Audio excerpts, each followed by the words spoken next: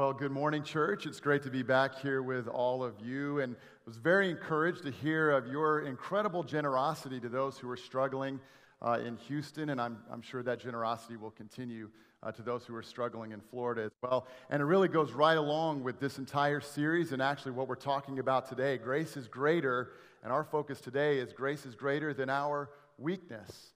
And oftentimes, God uses the church, His people, to bring that grace to those who are struggling and those who are vulnerable in the midst of their weakness. I once heard the story of a shy kid who had not been on very many dates in his life, but somehow he mustered up the strength and the courage to ask a young lady out on a date, and to his surprise, she said yes. And so they went on their first date together, and they enjoyed a meal together, and then they went to the movie theater, and when they arrived at the theater, he excused himself, and he went to the restroom and came out. They sat down in the theater, the movie started, and he realized, to his great embarrassment, that he forgot to zip up his fly. And so, what do you do in that situation, right? He's not sure. He's thinking about it, right? This is awkward. He can't dismiss himself. He just came from the bathroom, and the movie's just started. So he thinks through his options. He thinks, well, maybe I can do the old stretch it out, and all in one motion, kind of zip up his zipper all in one motion. So he thinks maybe that's an option. Or perhaps I'll kind of slouch down, and stretch. And then when I kind of sit back up, I'll zip up my zipper really quickly, and she'll never even notice. So he's weighing his options, and he decides to do the latter. And so he slouches down in his chair, and he zips up his zipper really fast, and he thought everything was okay, but he failed to take into account that the young lady sitting in front of him had long, flowing hair that was billowing down the back of her seat. And when he zipped up his zipper, it got caught in it, and it would not come undone. It was stuck, and so the only remedy was to turn on the house lights, to stop the movie, to bring out the scissors, and to cut her loose from his zipper. I'm fairly certain that was not only the first date, but the last date that he went on with that young lady. All of us, if given the opportunity, could share an embarrassing moment story, right? Maybe not that embarrassing, but we all have our moments of failure, our moments of regret, when temptation faces us, when we feel overwhelmed and overcome by the struggles that we face. And it's in those moments that can cause even the strongest among us, those of us who have it really put together and portray ourselves as having it really put together, even those of us who feel strong have moments of weakness and vulnerability. Whenever I lead a small group at church or at the college, oftentimes one of the first questions I'll ask that group is a question that stirs a lot of conversation. I'll ask them this question. I'll say, what are you afraid of? What are you afraid of in life? And oftentimes the responses are what you would expect. People will say, I'm afraid of spiders. How many of you are afraid of spiders here?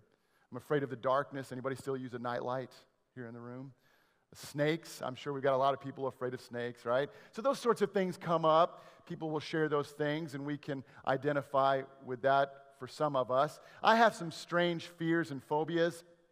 I'm afraid of being audited by the IRS, which is really strange. And I used to have an IRS agent in my small group, and he would torture me with that. He would say, hey, Damien, I was at work today, and I actually saw your name on my desk. It's not funny. I kind of have this fear of being audited by the IRS. I'm also afraid of being falsely imprisoned, which is strange.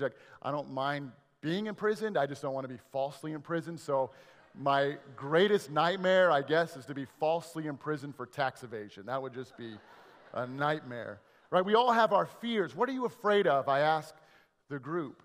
And eventually, the number one answer that I've heard over the years is I'm afraid of failure. I'm afraid of failing my family, my spouse, the future. I'm afraid of things that I can't control, my finances, afraid to fail. All of us experience those moments in our lives when we feel weak. So as we continue this series, Grace is Greater, we're going to discover that His grace really is greater than our weakness. When we find ourselves in situations where we feel inadequate, insufficient, incapable to control the circumstances around us, when we sense that God is calling upon us to do something and we're not sure that we have the ability to do it, maybe it's in our family, at school, at work, whenever we face those moments of weakness, whenever we're in a position of weakness, that's when we discover that God is in a position of strength in our lives. And we see this clearly evident in the life of a man who was the physical embodiment of weakness. As we continue to walk through the Gospel of John, we come to John chapter 5, and we read about a man who experienced weakness for 38 years of his life. For 38 years, he depended upon others for his livelihood. For 38 years, he was enslaved to this physical weakness. And on this day, in this chapter of John's Gospel, he will experience the strength and the grace of Jesus that would give him hope where he had been hopeless for so long. John chapter 5, verse 1. Sometime later, Jesus went up to Jerusalem for one of the Jewish festivals. Now, there is in Jerusalem, near the sheep gate, a pool, which in Aramaic is called Bethesda, and which is surrounded by 5 covered colonnades or porches. And what's interesting is that archaeologists have actually discovered this strangely configured pool with its 5 sides, its 5 porches. Many believe that it was a ritual pool for the Jewish people. And so in verse 3, we read that there were a great number of disabled people who used to lie there, the blind, the lame, the paralyzed. And there's a parenthetical note. You'll see it in the footnote of your Bible. It was added in later manuscripts where they believed, they had this superstition that an angel of the Lord would actually touch the water and stir the waters, and whoever would get into the waters first would experience healing. So it appears that's why they're gathered at this colonnade, at this pool, because they're trying to get into the waters. They're desperate for healing. They're desperate for hope in the midst of their weakness. Verse 5, one who was there had been an invalid for 38 years. When Jesus saw him lying there, now don't miss this, there are numbers of people there gathered by this poolside. But when Jesus is there in their midst, among the broken, among the weak, he singles out this particular individual. When Jesus saw him, really saw his weakness, saw his vulnerability, saw his brokenness, when Jesus saw him lying there and learned that he had been in this condition for a long time, for 38 years, he asked him, "Do you want to get well?" Now that's kind of an odd question to ask somebody who's been an invalid, handicapped for 38 years. Do you want to get well? But this is a theme that we see in the healings and in the miracles of Jesus, that oftentimes those who are weak have to be involved in the healing process, that Jesus is inviting them to confess, to admit, to say out loud their weakness and their dependency upon him, to acknowledge their faith and trust in Jesus. Do you want to get well? Sir, the invalid replied, I have no one to help me. What a sad statement that is, isn't it? I have no one to help. Have you ever been in that situation before? I have no one to help me. I've been following, I'm sure like you, the tragedies in Houston and now that are coming in Florida. And I was listening to an interview by a woman whose house was completely destroyed, and the situation was, it happened over the week, and the weekend came, and there were a lot of people helping, but now it was Monday, and people are going back to work, and they're going back to their own lives. And she said, I'm afraid that they're going to forget about us. I'm afraid that I'm not going to have anybody to help me clean up. I have no one to help me, the man says. I have no one to help me into the pool when the water is stirred. And while I'm trying to get in, somebody else goes down ahead of me. Verse 8, then Jesus said to him, get up, pick up your mat, and walk. I don't want you to miss the power, the strength in Jesus' words here. At once, the man was cured. He picked up his mat, and he walked. Here's what I want you to hear this morning. When we are at our weakest, Jesus is at his best. When we are at our weakest point, our place of great vulnerability, when we are at our place of brokenness, when we're ready to give in, to give up, that's when Jesus is at his very best in our life. It's a theme that you see all through the New Testament. Blessed are the poor in spirit, for theirs is the kingdom of heaven. Blessed are those who mourn over their weakness, over their brokenness, over their sin, because they are the ones who will be comforted. Blessed are the pure in heart, for they are the ones who will see God. Blessed are those who hunger and thirst after righteousness, for they are the ones who will be filled. When we are at our weakest, Jesus is at his best. That's his grace in our lives, a grace that is undeserved, a grace that is given to us freely, a grace that is given to us even when we're broken and frail, when we are weak. So what is it for you? What is your source of weakness? When do you feel most vulnerable? When do you feel most tempted? I think that there's great value in actually naming our weakness and confessing it out loud to the Lord, to ourselves, maybe even to one another, to identify the weakness that's in our life, just like this man was asked to do. Do you want to get well? Sir, there's no one to help me. Sir, I am weak. Everybody else goes ahead of me. That's my weakness. What's your weakness? What is it for you? What are you afraid of? Where do you feel broken and vulnerable inside?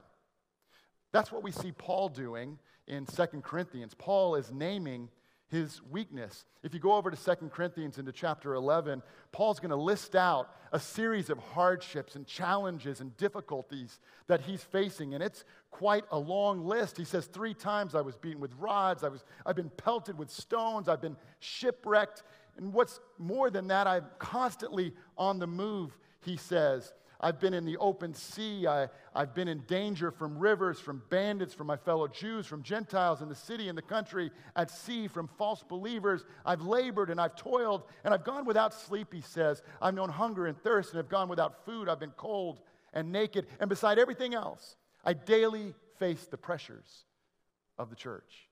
But here's the thing, for Paul, these aren't a source of weakness for him. In fact, he considers it a great privilege and honor to suffer for the sake of the gospel. No, his weakness is identified in the next chapter.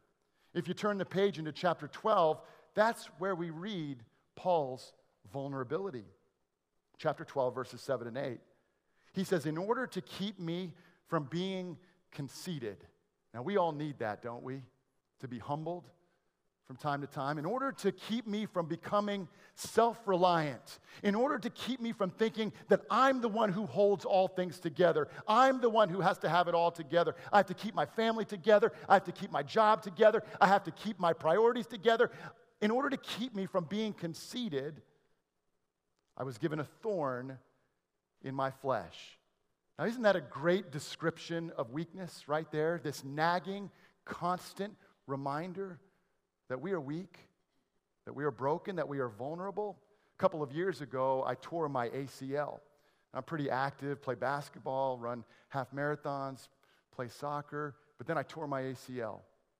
And it was a life changer for me. And now every time I do any sort of exercise, anytime I put pressure on my knee, I always feel it. It's always there, a constant reminder that there's a chink in the armor, that there's a weakness there. I have a thorn in my flesh, Paul says, a messenger, he calls it, of Satan to torment me. He says, 3 times I pleaded with the Lord to take it away from me, but each time he said to me, my grace is sufficient, for my power is made perfect in weakness. Now, I don't know if you're in the habit of memorizing Scripture or if you'd like to begin memorizing Scripture, but that's a great verse to memorize right there. That's a great verse to write down somewhere, to put in the dashboard of your car or on the mirror in your bathroom as a daily reminder. His grace is sufficient for us. His grace, the work that he's accomplished on the cross, is sufficient, is all that I need, for his power is made perfect in our weakness. So what is your weakness? What is your vulnerability? What is your brokenness? Well, let me suggest just a few areas of life where I think we need to be reminded that his grace is greater. For example, his grace is greater than our unmet expectations. Whenever life doesn't go as we would hope it to go, whenever life doesn't go as we would expect it to go, I came across this cartoon caption here that I got a kick out of. I'm going to throw that up there. Disney on Ice. This isn't what I expected when I bought the tickets. How many times do we say those same words right there? This isn't what I expected. This isn't what I had anticipated. This isn't what I had hoped for. Maybe you're a newlywed and you think, this is not what I had expected. Maybe it's a new job that you've acquired and you're so excited. It's a perfect job, but 6 months into it. This isn't what I expected. A relationship that you were certain would work out. This isn't what I expected. For students, you study hard for a test, confident that you're going to do well, and then you get the test and you say to yourself, this is not what I expected. We've all been there before. Just ask the folks in Houston and now in Florida. This isn't what I expected. This isn't where I saw myself being. This isn't the challenge that I expected to overcome and to deal with. I came across a story recently of a couple who's been married for 75 years. 75 years. He turned 104 in July. She'll be 93 in November. She married an older man. 104, 93. Married 75 years. Their names?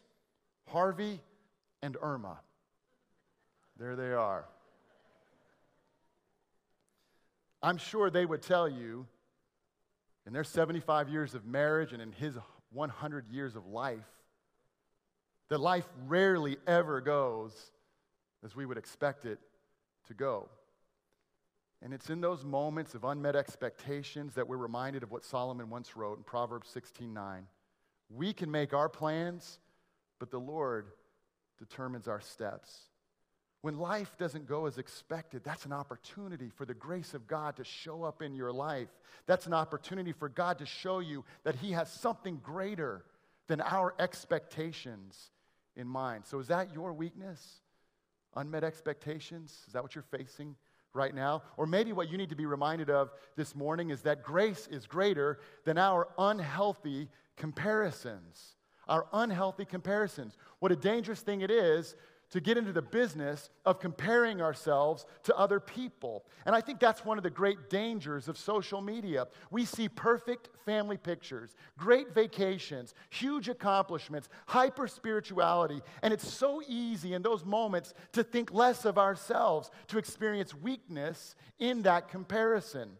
The University of Pittsburgh School of Medicine conducted an extensive research of young people who use social media. And here's their conclusion. The more young adults use social media, the more likely they are to be depressed. Now, I don't think that's just true of young adults, right? I think that's true of all of us. Why is that? Well, there's a variety of reasons that can be given, but I think at the heart of it is this comparison game. When we begin to see ourselves not through the eyes of God, but when we begin to see ourselves through the eyes of other people, and we measure ourselves up against those who are around us, it can create an emptiness in our soul that can't be filled, a weakness that leaves us vulnerable. When I was in college, I believe my junior year, I worked hard on a term paper. It was for Greek 2. I spent days and weeks researching and working on this paper, spent hours all day long typing it up. I didn't have a computer at the time. I was borrowing my roommate's computer, sitting at his desk. And when I was finished, this 15-page paper, I was obviously excited, and I shared in my joy with my roommate and with the guys on my floor. And my roommate, who's a bit of a practical jokester, sat down and said, well, let me take a look at that paper. And he sat down at the desk, and he highlighted the entire paper, all 15 pages, and then he hit the delete button. Now, in his mind, he was thinking, all I have to do is hit undo, and the paper will reappear. But I, in a moment of panic and a little bit tired, I pushed him out of the chair. I sat down. I said, what are you doing? And I hit the save button. So you understand what I've just done, right? I have saved a blank document and essentially deleted forever this 15-page term paper. All-nighter. Whenever we make unhealthy comparisons and we measure ourselves up against other people, it's like we're hitting the delete button on our soul. It creates this emptiness that will leave us weak. When we're tempted to do this, I want to remind you, and if you're being tempted to do this, I want to remind you today of who you are.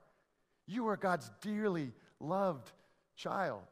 You are His workmanship created in Christ Jesus to do good works, which God has prepared in advance for you to do. That's who you are. God's value on your life is not measured by your achievements or your accomplishments. Your value is based upon the work of Christ on the cross. He considered you valuable enough to die on the cross, to be buried in the tomb, and to rise on the third day. That's how He sees you, and that's the most important measurement we can have in our life. That's His grace in our life, greater than our unhealthy comparisons. Maybe what you need to be reminded of, though, this morning is that His grace is greater than unmanageable people. Now, I'm sure that you would agree that one of the greatest sources of weakness are people that we can't manage. Can I get an oh yeah on that? The people that we love the most oftentimes are the greatest source of discouragement in our life. We have a hard time dealing with them. We have a hard time knowing how to respond to them, what to say to them, how to interact with them. And these struggles, these challenges that we face at work or in our family, in our relationships, can cause incredible weakness in our life. I asked a coworker recently what her source of weakness was, what her source of discouragement was, and without hesitation, the first thing she blurted out of her mouth was the name of a person. She just said it right now. I'm going to not share with you who that coworker was or who that person was that she named, but I thought it was revealing and interesting, and I wonder if that would be true for you as well. What is your greatest source of discouragement? Does a person come to mind? In fact, on the count of 3, I want you to name that person out loud. Are you ready? 1, no, I'm not going to, because it would get really awkward if you name the person sitting next to you. That would be an awkward experience. But I'm sure you would agree that other people oftentimes are an incredible source of discouragement. But here's the thing. We can't just get rid of people, right? Like, we really can't. You can't just do that. We have to interact with them. We have to love them. We have to be patient with them. So what's the answer? What's the alternative? The alternative is forgiveness. To be a forgiving person. To embody the forgiveness of Jesus in our life. To forgive others even before they've wronged us. Even before they've hurt us. To let go whatever bitterness, whatever hurt, whatever pain has been caused. Ephesians 4:32, be kind and compassionate to one another, forgiving each other just as in Christ God forgave you. His grace is greater than our pain caused by other people. We not only receive that grace, but we give that grace in response. So what is it for you? Unmet expectations, unhealthy comparisons, unmanageable people, or maybe it's something else. Maybe there's some other source of vulnerability, some other source of weakness in your life. Whatever it is, this morning is an opportunity for you to offer it up to God in worship and in prayer and in confession, to name that vulnerability, to name that weakness, and to say, God, I know sometimes I don't feel it, but I know it, God. You are greater than whatever weakness I'm facing in life, trusting that He can be made perfect in your weakness, believing that His grace, what He has done for you, really is all that you need. For when we are at our weakest, Jesus is at His best. I'll finish with this. My father taught me how to play chess when I was 8 years old. We didn't have a lot of things in common, but chess was one of those things that we enjoyed with one another. So 8 years old, he taught me how to play chess. And I have a 9-year-old son. When he was 8, I taught him how to play chess as well. And he's never beaten me, ever. So here's a picture, actually, of me beating him in the Northwest Arkansas airport. So I'm passing on the tradition because I never beat my father in chess. He passed away when I was 16 years old, and we had played chess together for 8 years, and I never had the opportunity to say checkmate to him. It was always in reverse. 4 moves, 8 moves, 15 moves, checkmate, checkmate every single time. I could never beat my father in chess. He would try to encourage me and try to give me words and bits of advice. He would say, son, you got to remember, your best offense is your best defense. You understand what I'm saying? No, I don't understand what you're saying. Or he would say, son, you can't just anticipate your next move. You've got to also anticipate my next move. That made a little bit more sense. But the one bit of advice that was most encouraging, he would say, son, you're still alive as long as you have one move left. As long as you have one move left, there's always hope. One move left. There's a lot of truth in that statement. You have reason this morning to be encouraged, because the good news this morning is that in Jesus, we always have one move left. Maybe you're at the end of the line. Maybe you feel frustrated and discouraged. Maybe you feel weaker than you ever have in your life. But with Jesus, there's always one move left. There's a famous painting, French painting, entitled Checkmate. It's a painting that depicts a chess match between Satan and an unnamed man. If Satan wins, the man loses his soul. And as you can see in the picture there, Satan appears confident, certain, sure of victory. The man appears discouraged and defeated, despondent, and accepting of that defeat. Well, according to a legend, there was a chess champion that visited the art gallery where this painting was being hung, and he studied the pieces and their arrangement on the board. And he observed that though the devil appeared confident in victory, and though the man seemed certain to lose, the painting was incorrectly named. The man wasn't in checkmate. In actuality, the man had one move left, one move of his king, and victory would be his. Jesus, on the day that he was crucified, appeared defeated. And he remained in the tomb on Saturday, and the devil celebrated, thinking that he had gained the upper hand over Jesus, confident of victory. But what he didn't know is that God had one move left. And on that third day, the king would move, and Jesus would rise from the dead. Praise the Lord. When he appeared at his weakest, what the devil didn't know is that he was actually at his best. So be strengthened today. Be encouraged today. If you're feeling weak, his grace is sufficient. His power is made perfect in your weakness. In him, you always have one move left. Because when we are at our weakest, he's just getting started. He's at his best. Let me pray for you. Our God, we thank you for the strength that we have in you, a strength that is beyond ourselves, a wisdom that comes from you, a power that is found in you. Lord, fill us with your Spirit today, encourage us and strengthen us. And if there's anybody here this morning who is weak, who's broken, who's needing to cry out to you for salvation, we pray that they might be given the strength and the courage to do so this morning. In Jesus' name we pray. Amen.